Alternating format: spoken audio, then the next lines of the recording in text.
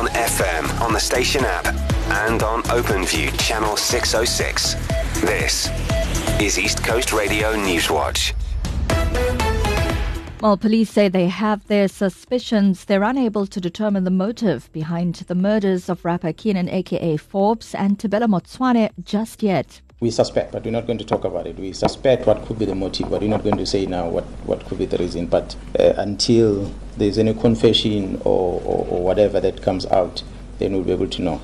KZN Police Chief Nhlanhla Mkhwanazi held a late-night briefing with the police's top brass in Durban to update the media on the latest developments in the case. They've nabbed 6 suspects linked to the murders of Forbes and his friend on Durban's Florida Road over a year ago. Mkhwanazi says there's no doubt the rapper was the target of a hit. He's the one that was followed from the airport. He's the one who was followed the hotel. He's the one that was spotted inside the restaurant. And the plan was not to shoot him the manner they did.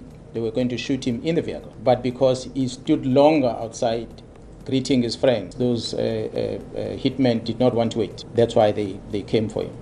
So the second victim, it was by coincidence that he was shot. As I'm sure you'll realize, the second shooter was at quite a distance away from him when he got shot.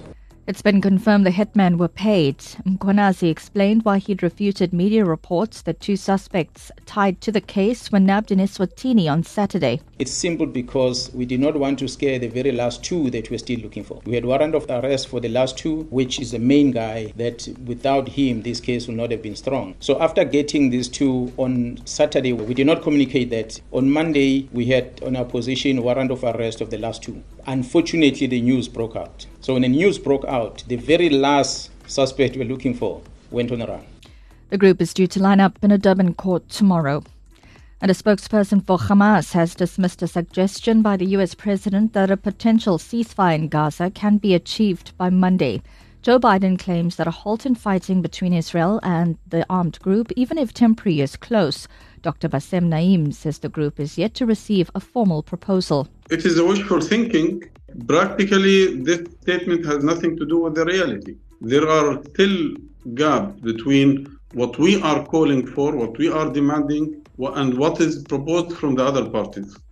Naeem's told Sky News that they hope to reach an agreement by Ramadan, which begins next month. If a deal is made, it could mean urgent humanitarian aid reaching tens of thousands of displaced civilians in Gaza. An Israeli government spokesperson says any agreement would still require Hamas to drop what she called outlandish demands. On the weather front back home, we've got a high of 25 degrees in Durban today, Maritzburg 23, Richards Bay 27. For the Newswatch team, I'm Natara Nadesan. And coming up in your sports, Holland scores 5 as City march on in the FA Cup. Sundowns 12 points clear at the top of the DStv Prem. And we'll hear from Hollywood Bet Sharks defence coach Ujowi Mongalo ahead of the derby match against the Lions.